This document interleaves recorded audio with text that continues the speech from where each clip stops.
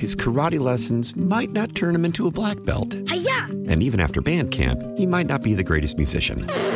But with the 3% annual percentage yield you can earn on a PenFed premium online savings account, your goal of supporting his dreams... Thanks for everything, Mom and Dad. ...will always be worth it. Apply today at PenFed.org/savings. Federally insured by NCUA. $5 minimum to open account. To receive any advertised product, you must become a member of PenFed. PenFed's got great rates for everyone. Thank you very much, Madam Speaker, Mr. Vice President, members of Congress, the First Lady of the United States,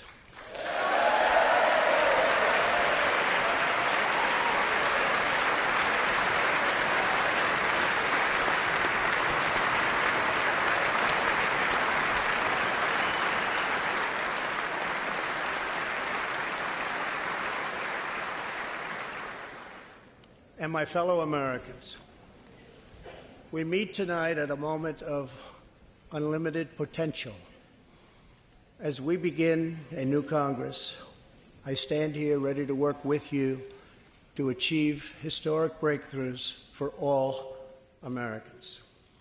Millions of our fellow citizens are watching us now gathered in this great chamber, hoping that we will govern not as two parties, but as one nation.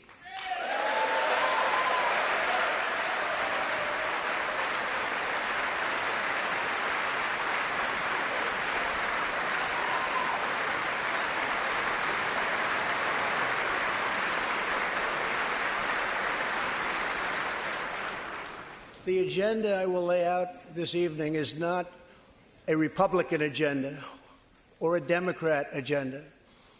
It's the agenda of the American people. Many of us have campaigned on the same core promises: to defend American jobs and demand fair trade for American workers, to rebuild and revitalize our nation's infrastructure, to reduce the price of health care and prescription drugs, to create an immigration system that is safe, lawful, modern, and secure, and to pursue a foreign policy that puts America's interest first. There is a new opportunity in American politics if only we have the courage together to seize it.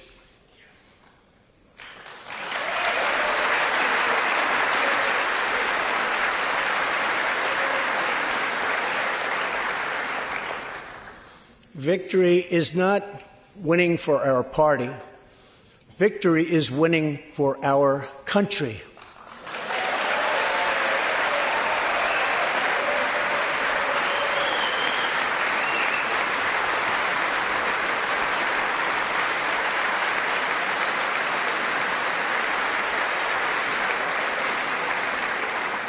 This year, America will recognize two important anniversaries that show us the majesty of America's mission and the power of American pride. In June, we mark 75 years since the start of what General Dwight D. Eisenhower called the Great Crusade, the Allied liberation of Europe in World War II.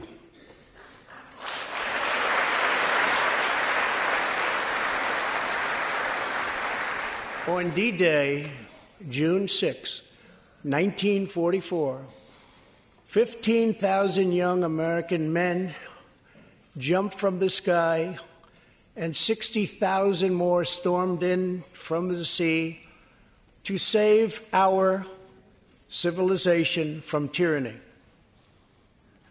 Here with us tonight are three of those incredible heroes.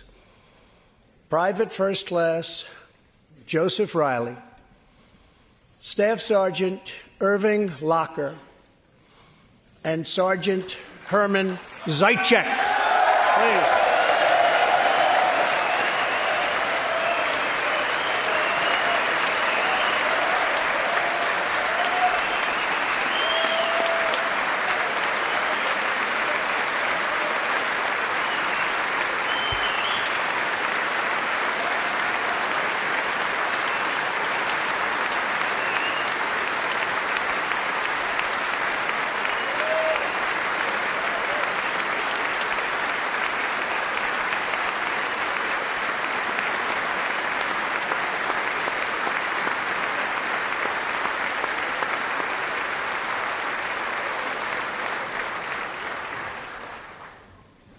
gentlemen, we salute you. In 2019, we also celebrate 50 years since brave young pilots flew 250,000 miles through space to plant the American flag on the face of the moon. Half a century later, we are joined by one of the Apollo 11 astronauts who planted that flag, Buzz Aldrin.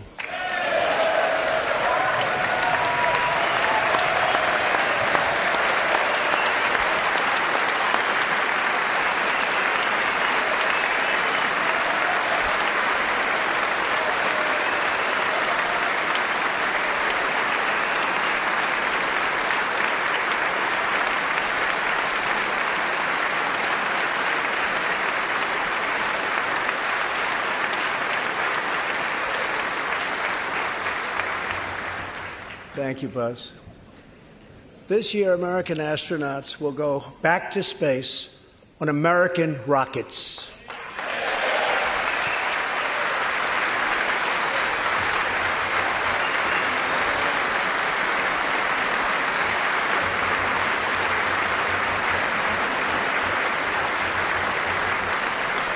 In the 20th century, America saved freedom, transformed science, redefined the middle class, and when you get down to it, there's nothing anywhere in the world that can compete with America.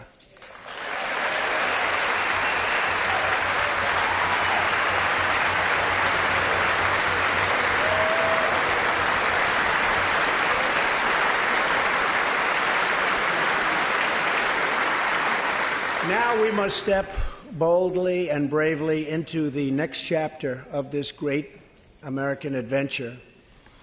And we must create a new standard of living for the 21st century. An amazing quality of life for all of our citizens is within reach. We can make our community safer, our families stronger, our culture richer, our faith deeper, and our middle class bigger and more prosperous than ever before.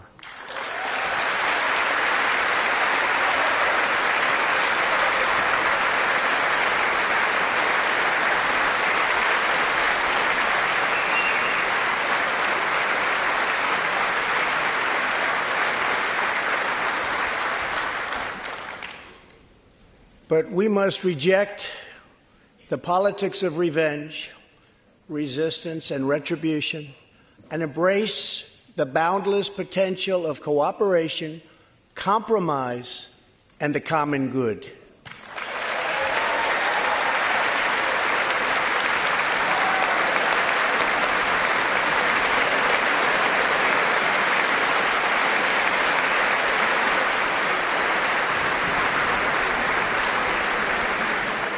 Together, we can break decades of political stalemate.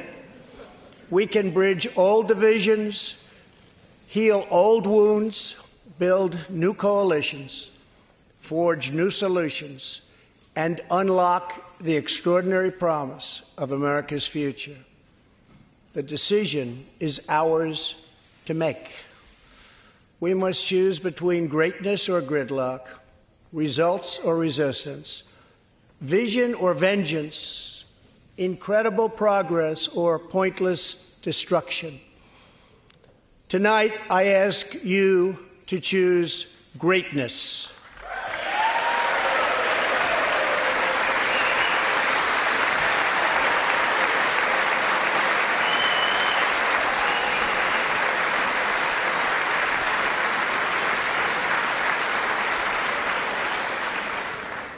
Over the last 2 years, my administration has moved with urgency and historic speed to confront problems neglected by leaders of both parties over many decades. In just over 2 years since the election, we have launched an unprecedented economic boom, a boom that has rarely been seen before. There's been nothing like it. We have created 5.3 million new jobs, and importantly added 600,000 new manufacturing jobs, something which almost everyone said was impossible to do. But the fact is, we are just getting started.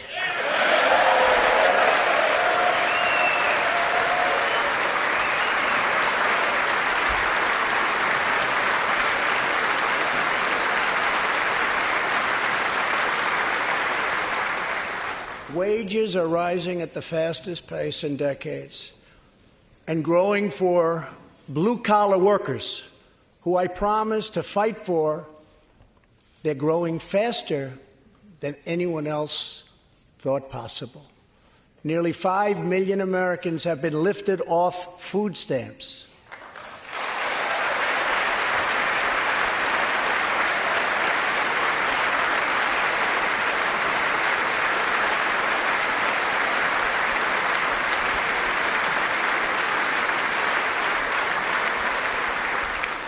The U.S. economy is growing almost twice as fast today as when I took office, and we are considered far and away the hottest economy anywhere in the world, not even close.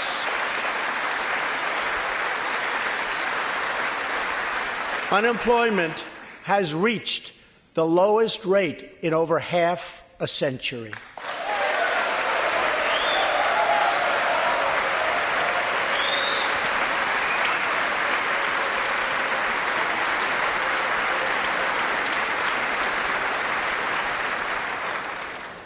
African American, Hispanic American, and Asian American unemployment have all reached their lowest levels ever recorded.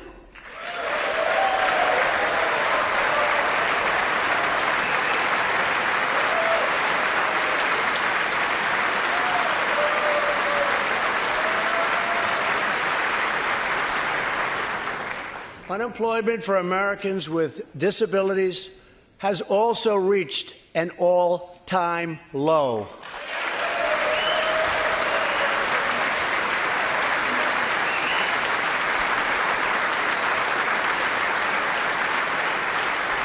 More people are working now than at any time in the history of our country. 157 million people at work.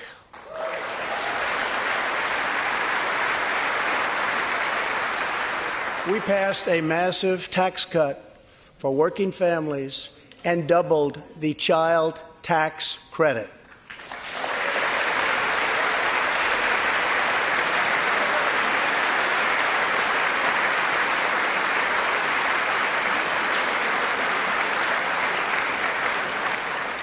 We virtually ended the estate tax, or death tax, as it is often called, on small businesses, for ranches, and also for family farms.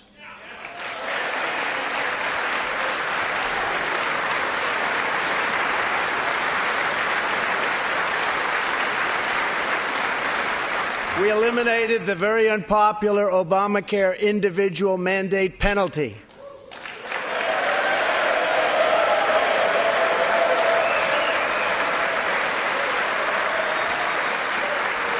And to give critically ill patients access to life-saving cures, we passed, very importantly, Right to Try.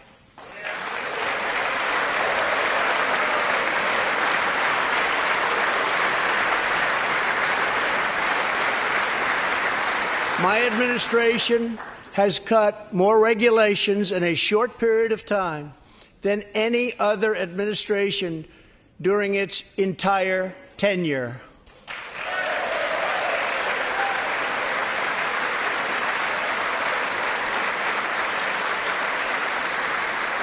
Companies are coming back to our country in large numbers, thanks to our historic reductions in taxes and regulations.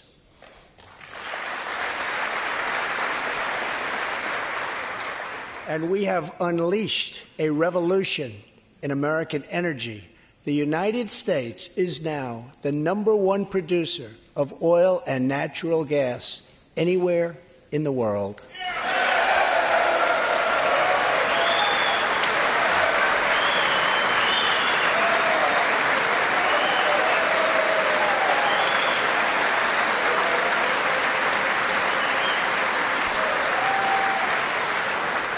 And now, for the first time in 65 years, we are a net exporter of energy.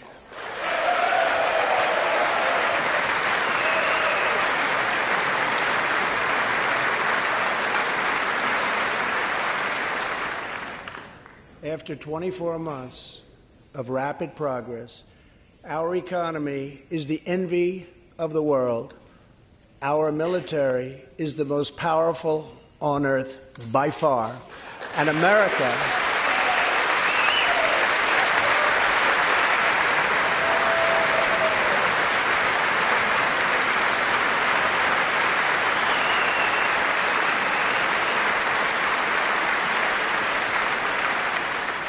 America is again winning each and every day.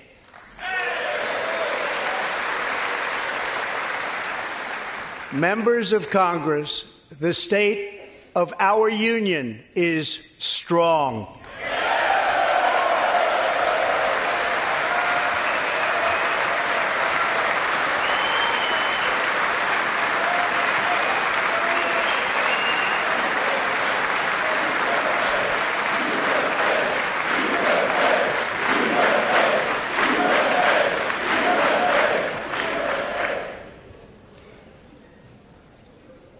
That sounds so good. Our country is vibrant, and our economy is thriving like never before. On Friday, it was announced that we added another 304,000 jobs last month alone, almost double the number expected.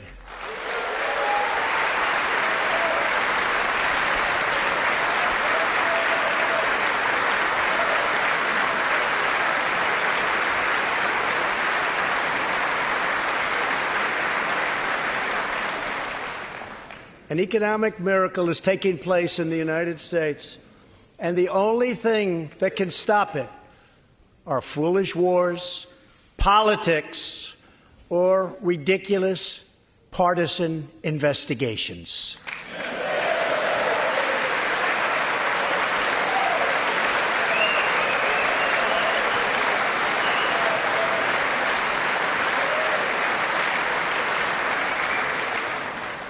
If there is going to be peace and legislation, there cannot be war and investigation. It just doesn't work that way. We must be united at home to defeat our adversaries abroad. This new era of cooperation can start with finally confirming the more than 300 highly qualified nominees who are still stuck in the Senate, in some cases years and years waiting. Not right.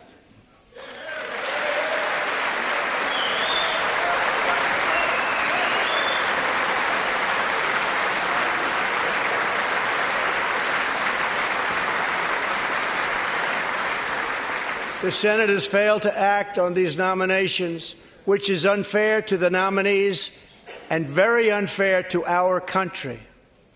Now is the time for bipartisan action. Believe it or not, we have already proven that that's possible. In the last Congress, both parties came together to pass unprecedented legislation to confront the opioid crisis, a sweeping new farm bill, historic VA reforms, and after 4 decades of rejection, we passed VA accountability so that we can finally terminate those who mistreat our wonderful veterans.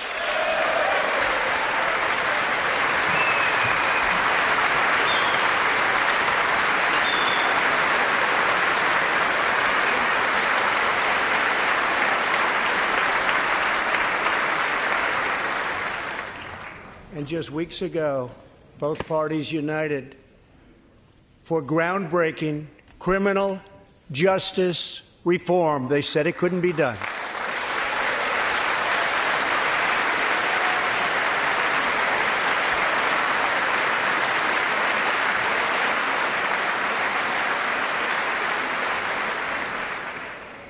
Last year, I heard through friends the story of Alice Johnson.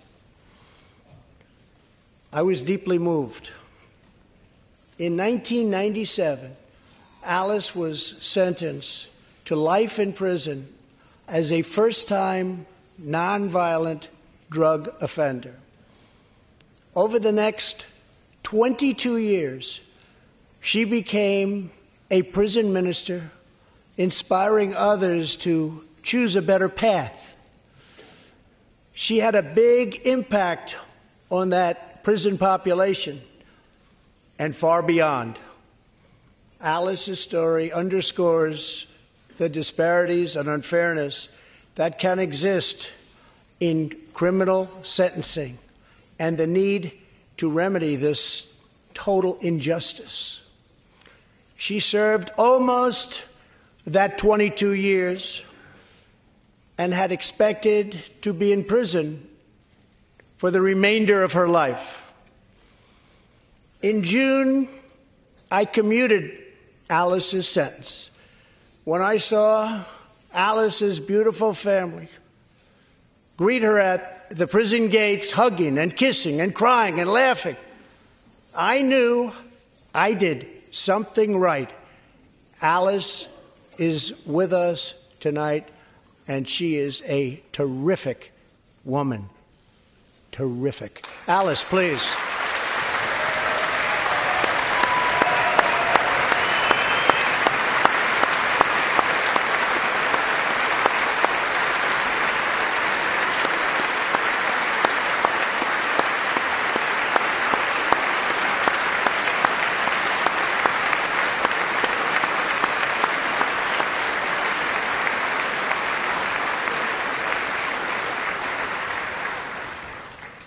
Alice, thank you for reminding us that we always have the power to shape our own destiny. Thank you very much, Alice. Thank you very much.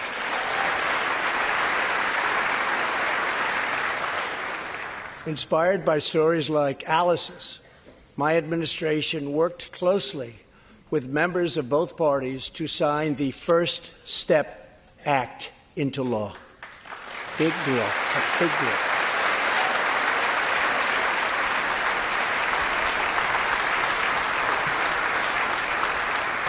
This legislation reformed sentencing laws that have wrongly and disproportionately harmed the African American community. The First Step Act gives nonviolent offenders the chance to re-enter society as productive, law-abiding citizens. Now, states across the country are following our lead. America is a nation that believes in redemption. We are also joined tonight by Matthew Charles from Tennessee. In 1996, at the age of 30, Matthew was sentenced to 35 years for selling drugs and related offenses. Over the next 2 decades, he completed more than 30 Bible studies, became a law clerk, and mentored many of his fellow inmates.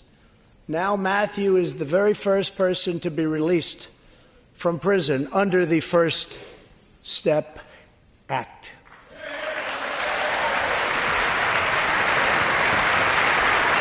Matthew, please.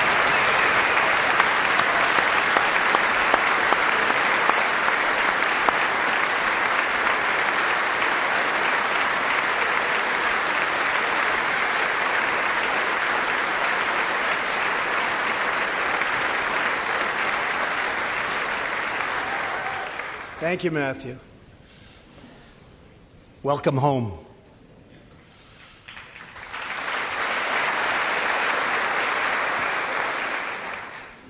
Now, Republicans and Democrats must join forces again to confront an urgent national crisis.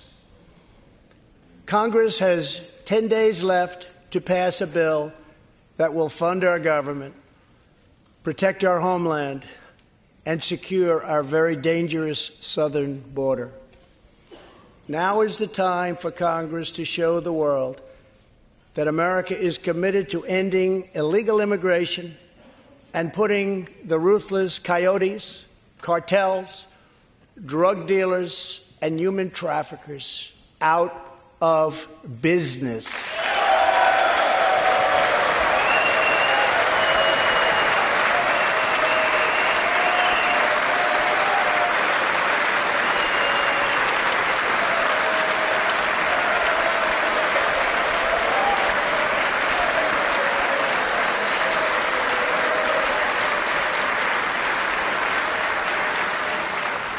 As we speak, large, organized caravans are on the march to the United States. We have just heard that Mexican cities, in order to remove the illegal immigrants from their communities, are getting trucks and buses to bring them up to our country in areas where there is little border protection. I have ordered another 3,750 troops to our southern border to prepare for this tremendous onslaught. This is a moral issue. The lawless state of our southern border is a threat to the safety, security, and financial well-being of all America. We have a moral duty to create an immigration system that protects the lives and jobs of our citizens. This includes our obligation to the millions of immigrants living here today who followed the rules and respected our laws. Legal immigrants enrich our nation and strengthen our society in countless ways.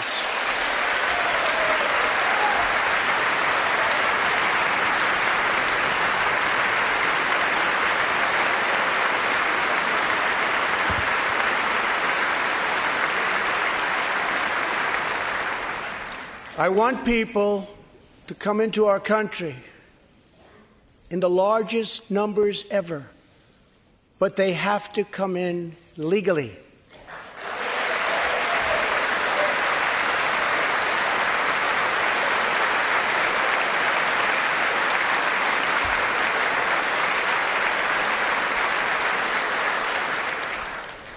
Tonight I am asking you to defend our very dangerous southern border out of love and devotion to our fellow citizens and to our country. No issue better illustrates the divide between America's working class and America's political class than illegal immigration. Wealthy politicians and donors push for open borders while living their lives behind walls and gates and guards.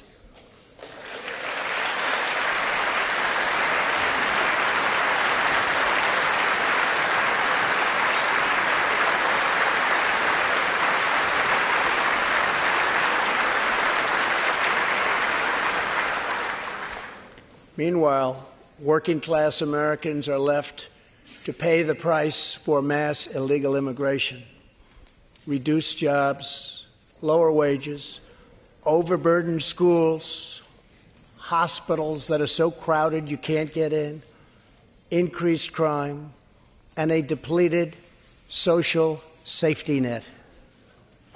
Tolerance for illegal immigration is not compassionate. It is actually very cruel.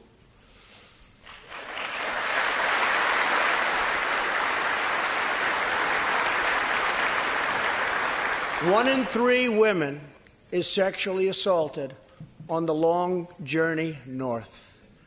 Smugglers use migrant children as human pawns to exploit our laws and gain access to our country. Human traffickers and sex traffickers take advantage of the wide open areas between our ports of entry to smuggle thousands of young girls and women into the United States and to sell them into prostitution and modern-day slavery. Tens of thousands of innocent Americans are killed by lethal drugs that cross our border and flood into our cities, including meth, heroin, cocaine, and fentanyl. The savage gang, MS-13, now operates in at least 20 different American states, and they almost all come through our southern border. Just yesterday, an MS-13 gang member was taken into custody for a fatal shooting on a subway platform in New York City.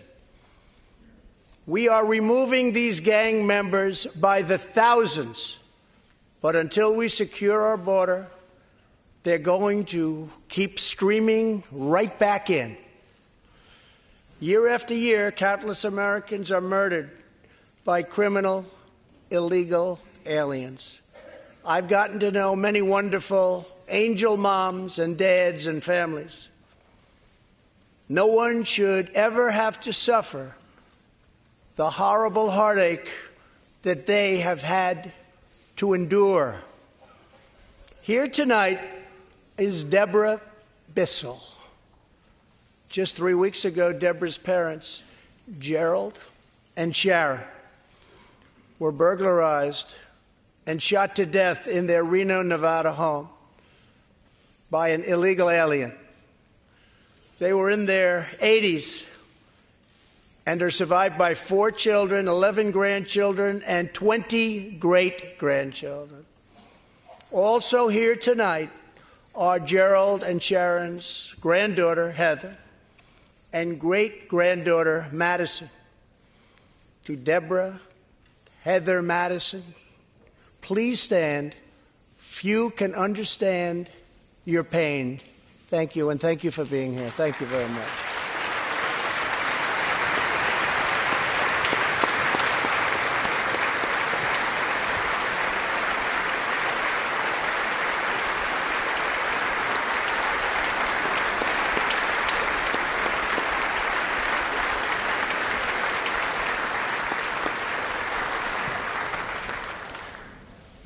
I will never forget, and I will fight for the memory of Gerald and Sharon, that it should never happen again. Not one more American life should be lost because our nation failed to control its very dangerous border. In the last 2 years, our brave ICE officers made 266,000 arrests of criminal aliens, including those charged or convicted of nearly 100,000 assaults, 30,000 sex crimes, and 4,000 killings or murders. We are joined tonight by one of those law enforcement heroes, ICE Special Agent Elvin Hernandez. When Elvin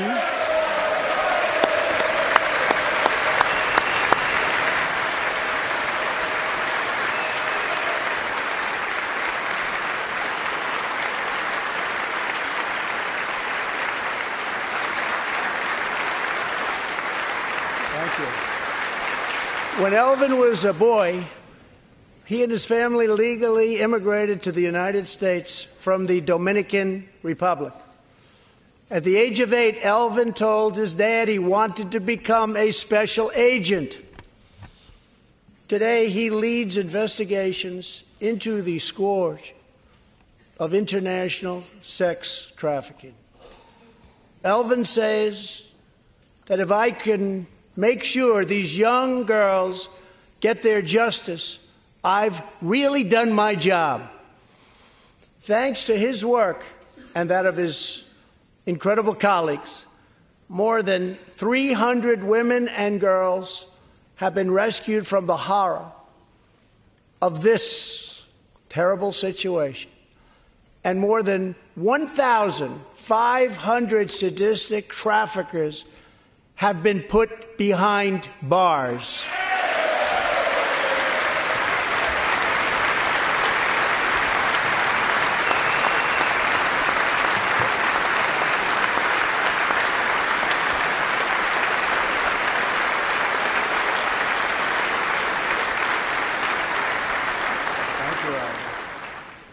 we will always support the brave men and women of law enforcement.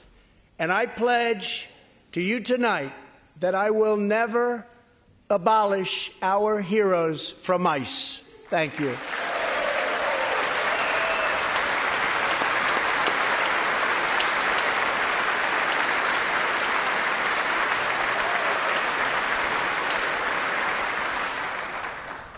My administration has sent to Congress a common-sense proposal to end the crisis on the southern border. It includes humanitarian assistance, more law enforcement, drug detection at our ports, closing loopholes that enable child smuggling, and plans for a new physical barrier or wall to secure the vast areas between our ports of entry. In the past, most of the people in this room voted for a wall, but the proper wall never got built. I will get it built.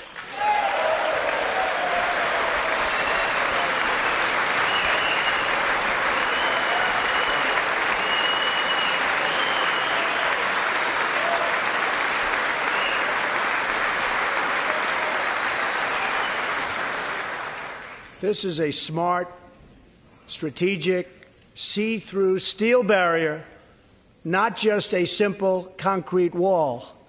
It will be deployed in the areas identified by the border agents as having the greatest need, and these agents will tell you where walls go up, illegal crossings go way, way down.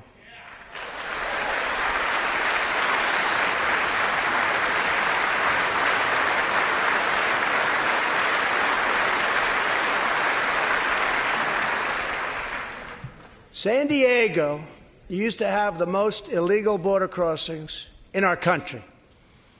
In response, a strong security wall was put in place. This powerful barrier almost completely ended illegal crossings. The border city of El Paso, Texas, used to have extremely high rates of violent crime, one of the highest in the entire country, and considered one of our nation's most dangerous cities. Now, immediately upon its building, with a powerful barrier in place, El Paso is one of the safest cities in our country. Simply put, walls work and walls save lives.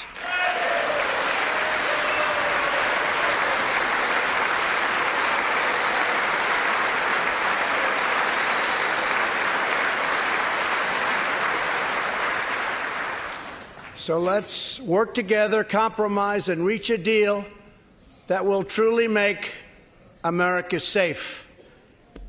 As we work to defend our people's safety, we must also ensure our economic resurgence continues at a rapid pace. No one has benefited more from our thriving economy than women, who have filled 58% of the newly created jobs last year.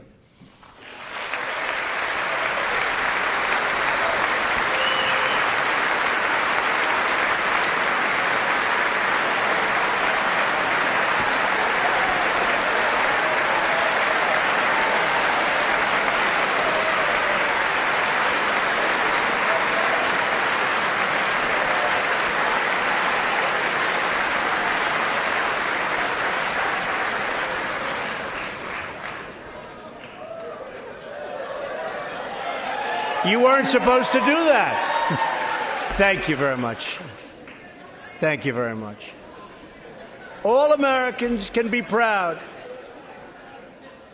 that we have more women in the workforce than ever before.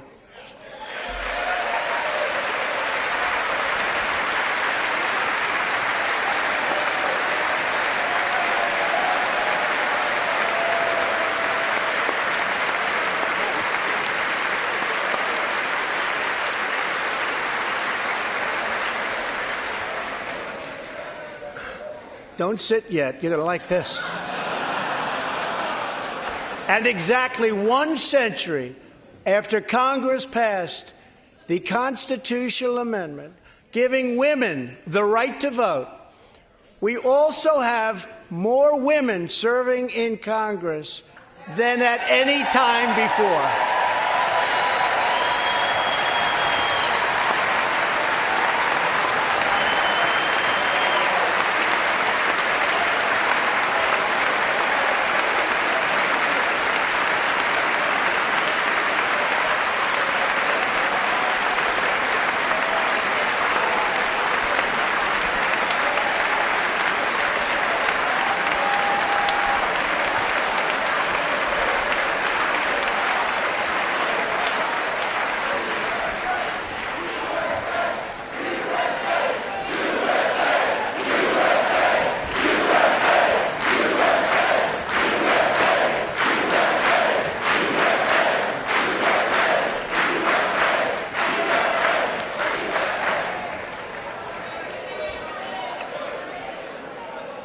That's great. Very great. And congratulations. That's great. As part of our commitment to improving opportunity for women everywhere, this Thursday, we are launching the first ever government-wide initiative focused on economic empowerment for women in developing countries. To build on, thank you. To build on our incredible economic success, one priority is paramount: reversing decades of calamitous trade policies. So bad. We are now making it clear to China that after years of targeting our industries and stealing our intellectual property, the theft of American jobs and wealth has come to an end.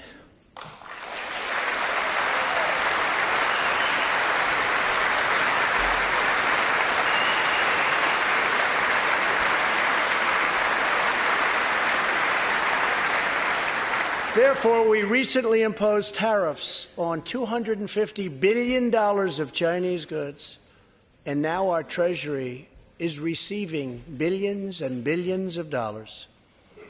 But I don't blame China for taking advantage of us. I blame our leaders and representatives for allowing this travesty to happen. I have great respect for President Xi, and we are now working on a new trade deal with China.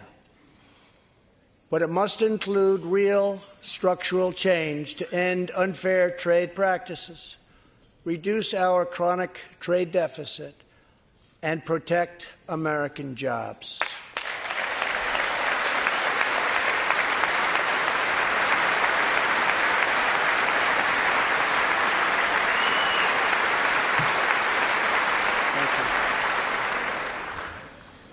Another historic trade blunder was the catastrophe known as NAFTA. I have met the men and women of Michigan, Ohio, Pennsylvania, Indiana, New Hampshire, and many other states whose dreams were shattered by the signing of NAFTA. For years, politicians promised them they would renegotiate for a better deal. But no one ever tried until now. Our new U.S.-Mexico-Canada agreement, the USMCA, will replace NAFTA and deliver for American workers like they haven't had delivered to for a long time. I hope you can pass the USMCA into law so that we can bring back our manufacturing jobs in even greater numbers, expand American agriculture, protect intellectual property, and ensure that more cars are proudly stamped with our 4 beautiful words, made in the USA.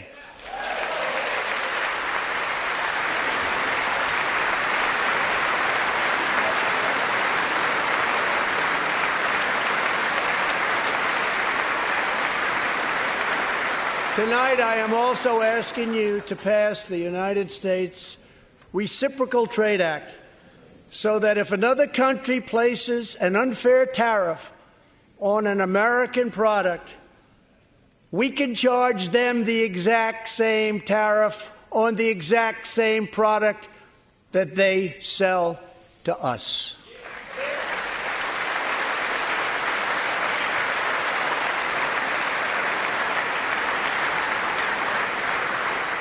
Both parties should be able to unite for a great rebuilding of America's crumbling infrastructure.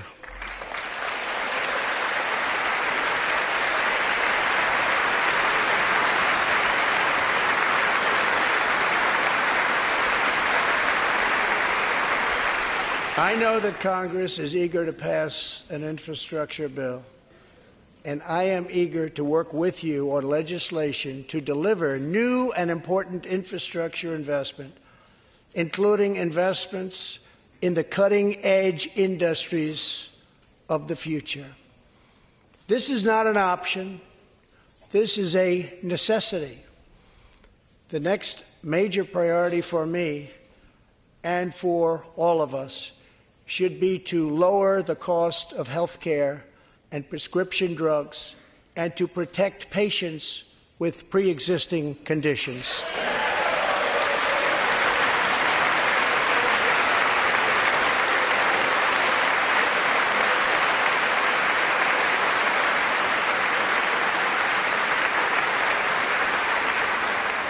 Already as a result of my administration's efforts in 2018, drug prices experienced their single largest decline in 46 years.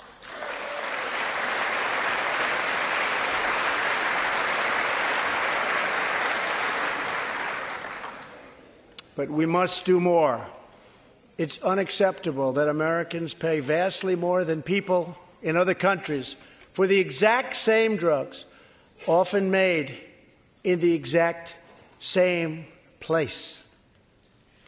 This is wrong, this is unfair, and together we will stop it, and we'll stop it fast.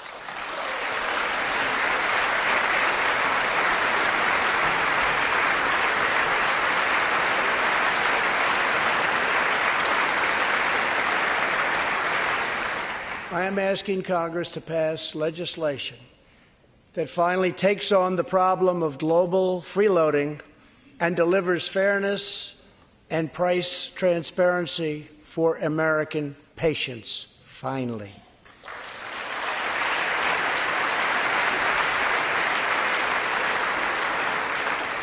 We should also require drug companies, insurance companies, and hospitals to disclose real prices to foster competition and bring costs way down.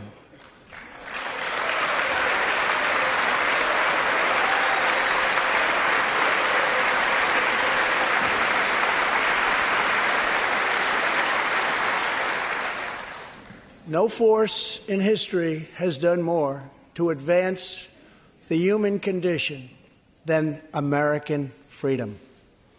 In recent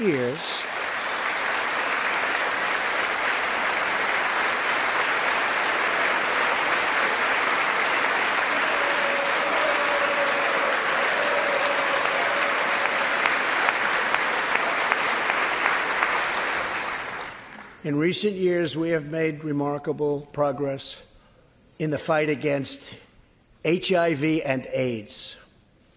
Scientific breakthroughs have brought a once distant dream within reach. My budget will ask Democrats and Republicans to make the needed commitment to eliminate the HIV epidemic in the United States within 10 years. We have made incredible strides, incredible.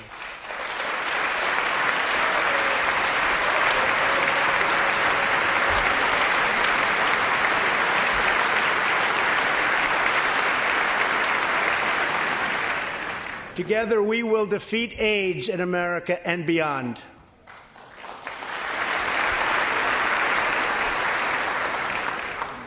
Tonight, I am also asking you to join me in another fight that all Americans can get behind, the fight against childhood cancer.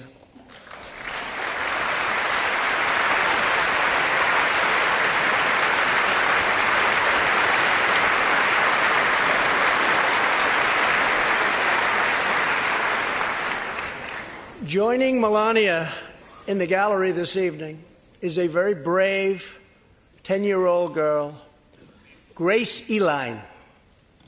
Every birthday,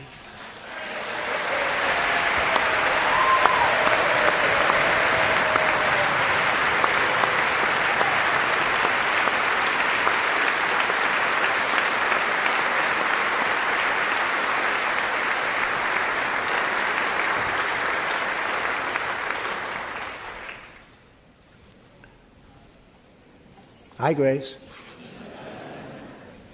Every birthday since she was 4, Grace asked her friends to donate to St. Jude's Children's Hospital. She did not know that one day she might be a patient herself. That's what happened. Last year, Grace was diagnosed with brain cancer. Immediately, she began radiation treatment. At the same time, she rallied her community and raised more than $40,000 for the fight against cancer.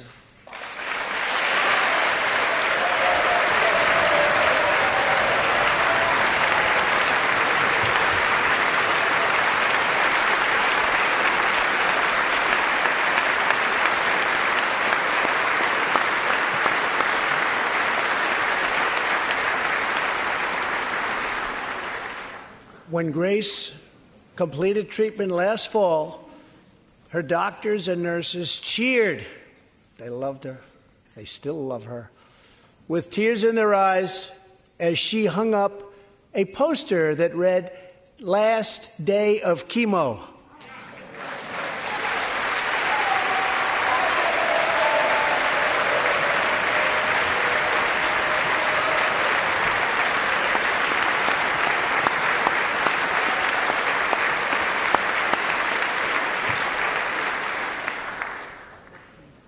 Thank you very much, Grace. You are a great inspiration to everyone in this room. Thank you very much. Many childhood cancers have not seen new therapies in decades.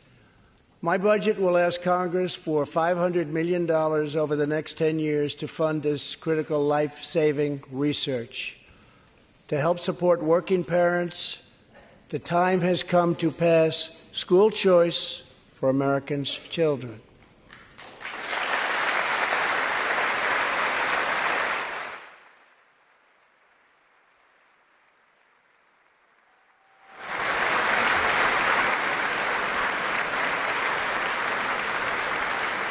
I am also proud to be the first president to include in my budget a plan for nationwide paid family leave so that every new parent has the chance to bond with their newborn child.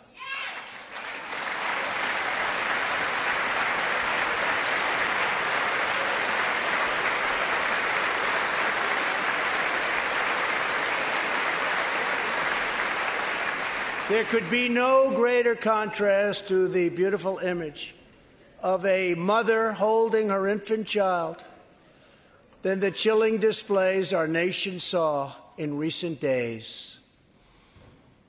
Lawmakers in New York cheered with delight upon the passage of legislation that would allow a baby to be ripped from the mother's womb moments from birth. These are living, feeling, beautiful babies who will never get the chance to share their love and their dreams with the world. And then we had the case of the governor of Virginia, where he stated he would execute a baby after birth. To defend the dignity of every person, I am asking Congress to pass legislation to prohibit the late-term abortion of children who can feel pain in the mother's womb.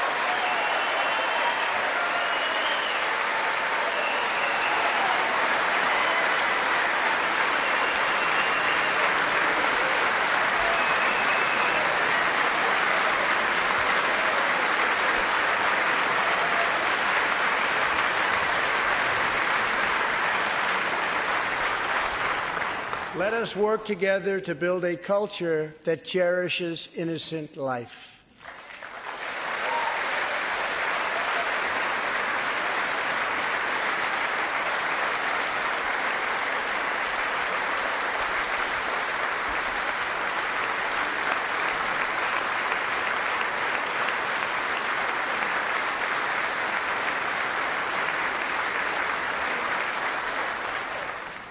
And let us reaffirm a fundamental truth. All children, born and unborn, are made in the holy image of God. The final part of my agenda is to protect American security. Over the last 2 years, we have begun to fully rebuild the United States military with $700 billion last year and $716 billion this year. We are also getting other nations to pay their fair share. Finally.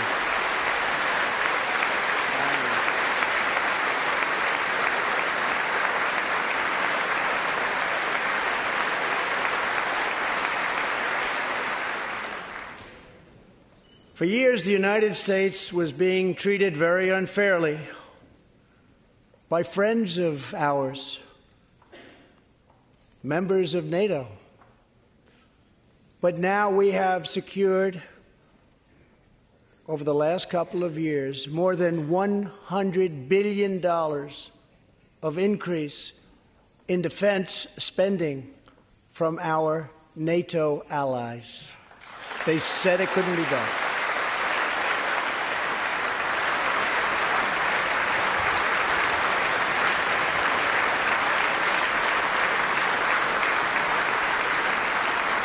As part of our military buildup, the United States is developing a state-of-the-art missile defense system. Under my administration, we will never apologize for advancing America's interests. For example, decades ago, the United States entered into a treaty with Russia in which we agreed to limit and reduce our missile capability.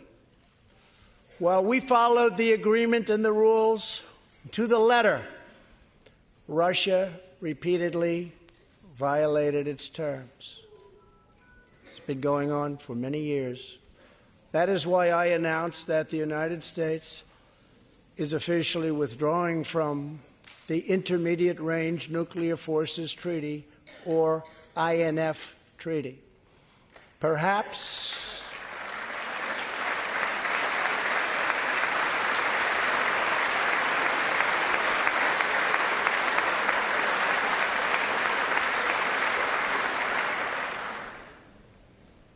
we really have no choice.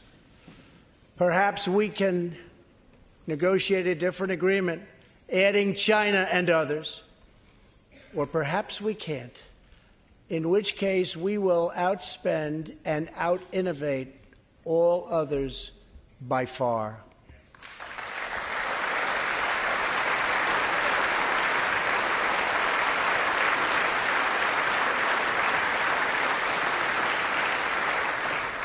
As part of a bold new diplomacy, we continue our historic push for peace on the Korean Peninsula. Our hostages have come home. Nuclear testing has stopped, and there has not been a missile launch in more than 15 months. If I had not been elected President of the United States, we would right now, in my opinion, be in a major war with North Korea.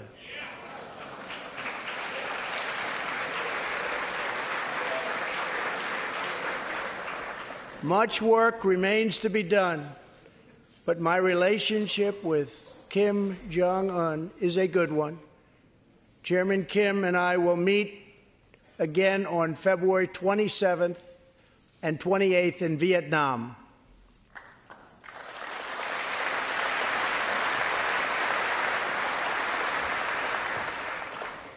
2 weeks ago, the United States officially recognized the legitimate government of Venezuela and its new president, Juan Guaido.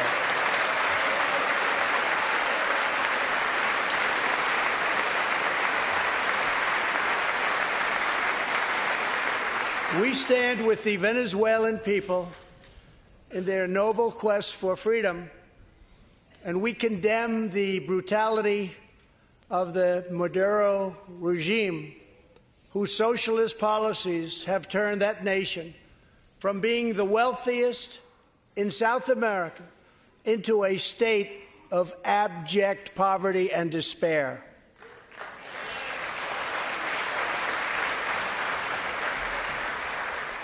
Here in the United States, we are alarmed by the new calls to adopt socialism in our country. America was founded on liberty and independence, and not government coercion, domination, and control. We are born free, and we will stay free.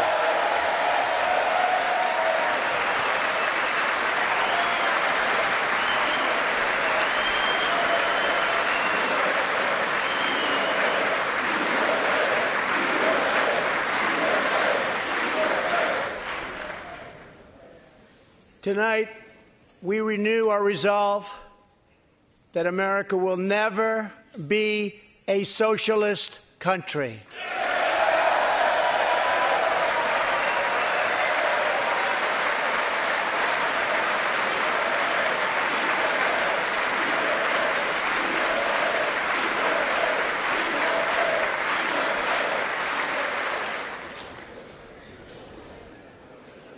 One of the most complex set of challenges we face and have for many years is in the Middle East.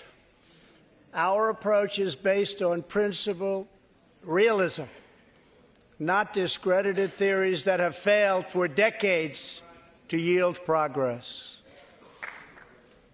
For this reason, my administration recognized the true capital of Israel and proudly opened the American embassy in Jerusalem.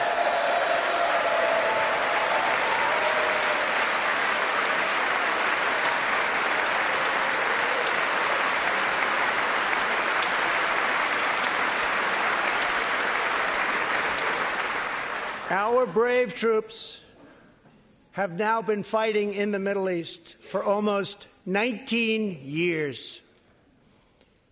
In Afghanistan and Iraq, nearly 7,000 American heroes have given their lives. More than 52,000 Americans have been badly wounded. We have spent more than $7 trillion in fighting wars in the Middle East. As a candidate for president, I loudly pledged a new approach. Great nations do not fight endless wars.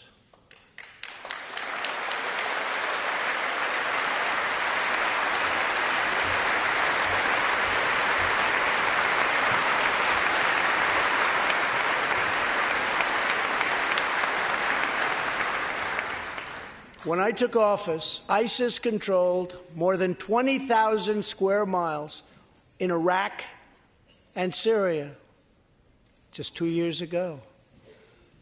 Today, we have liberated virtually all of the territory from the grip of these bloodthirsty monsters. Now, as we work with our allies to destroy the remnants of ISIS, it is time to give our brave warriors in Syria a warm welcome home. I have also accelerated our negotiations to reach, if possible, a political settlement in Afghanistan. The opposing side is also very happy to be negotiating. Our troops have fought with unmatched valor, and thanks to their bravery, we are now able to pursue a possible political solution to this long and bloody conflict.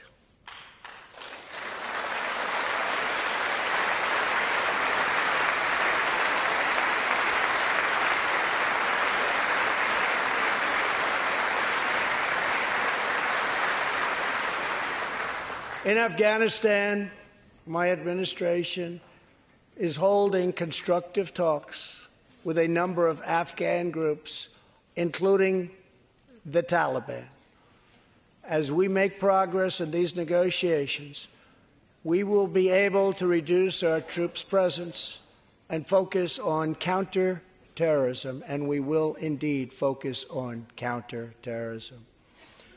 We do not know whether we'll achieve an agreement, but we do know that after 2 decades of war, the hour has come to at least try for peace, and the other side would like to do the same thing. It's time.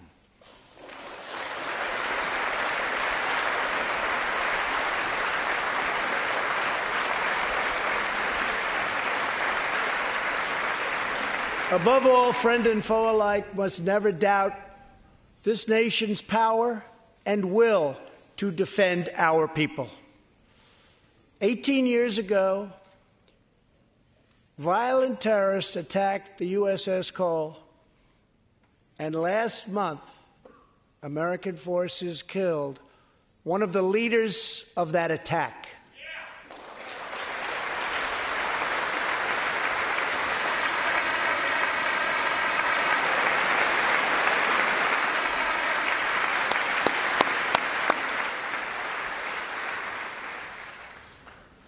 We are honored to be joined tonight by Tom Wibberley, whose son, Navy seaman Craig Wibberley, was one of the 17 sailors we tragically lost. Tom, we vow to always remember the heroes of the USS Cole. Thank you, Tom.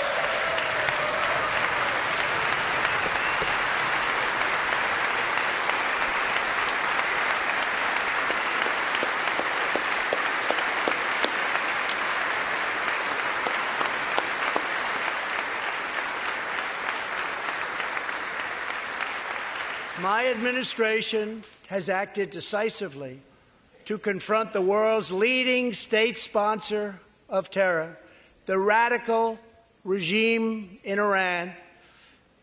It is a radical regime.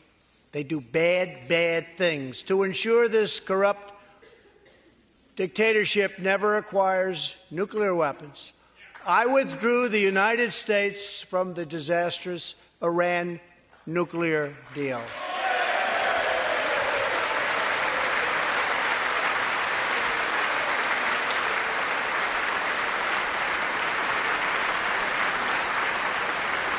And last fall, we put in place the toughest sanctions ever imposed by us on a country. We will not avert our eyes from a regime that chants death to America and threatens genocide against the Jewish people.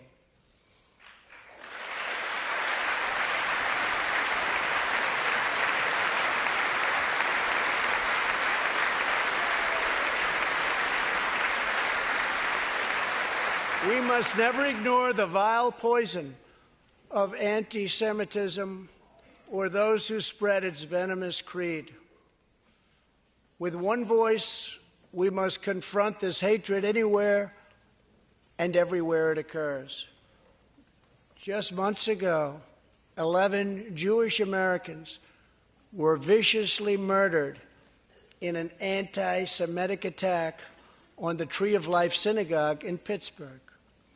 SWAT officer Timothy Matson raced into the gunfire and was shot 7 times chasing down the killer, and he was very successful. Timothy has just had his 12th surgery, and he's going in for many more. but he made the trip to be here with us tonight. Officer Mattson, please.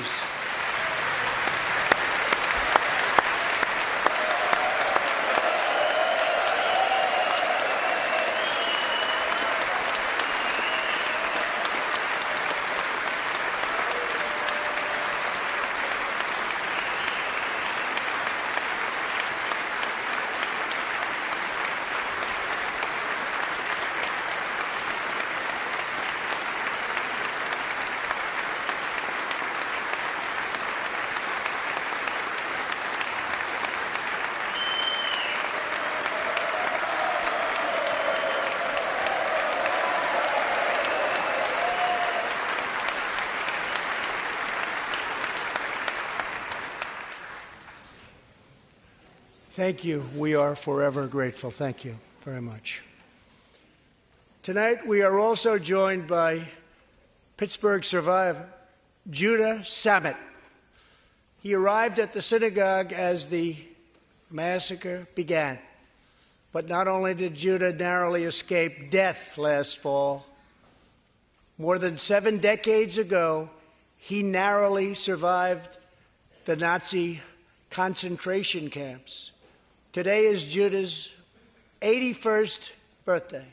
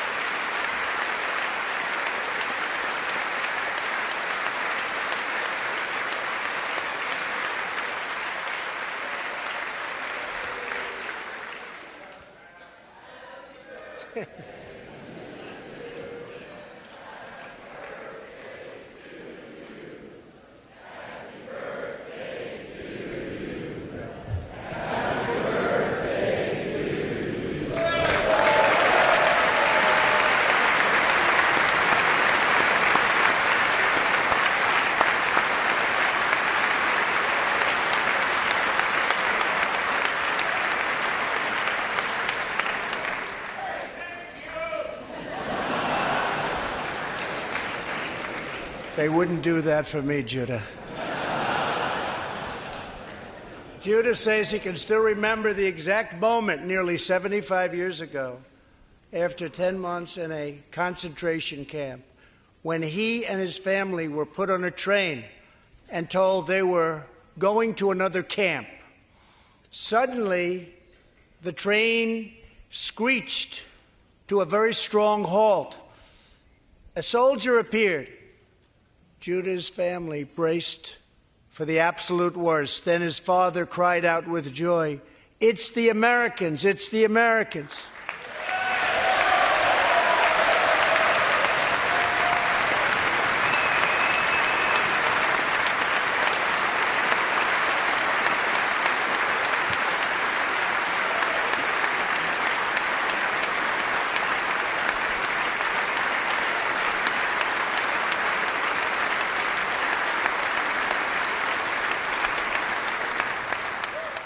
Thank you. A second Holocaust survivor who is here tonight, Joshua Kaufman, was a prisoner at Dachau. He remembers watching through a hole in the wall of a cattle car as American soldiers rolled in with tanks. To me, Joshua recalls, the American soldiers were proof that God exists. And they came down from the sky. They came down from heaven. I began this evening by honoring 3 soldiers who fought on D-Day in the Second World War. One of them was Herman Zaitchik. But there is more to Herman's story. A year after he stormed the beaches of Normandy, Herman was one of the American soldiers who helped liberate Dachau.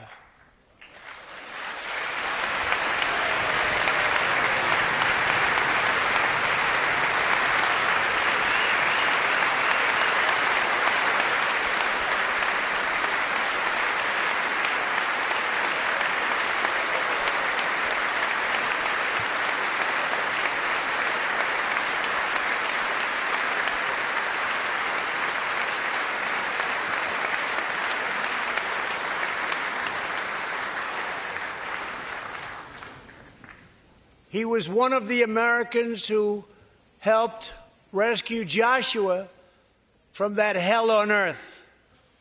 Almost 75 years later, Herman and Joshua are both together in the gallery tonight, seated side by side, here in the home of American freedom.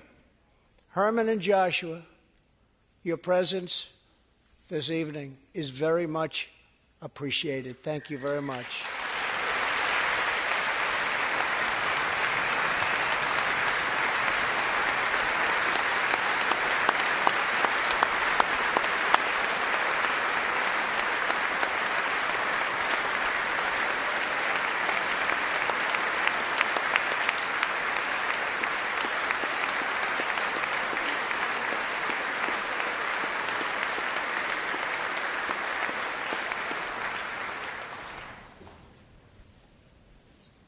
Thank you.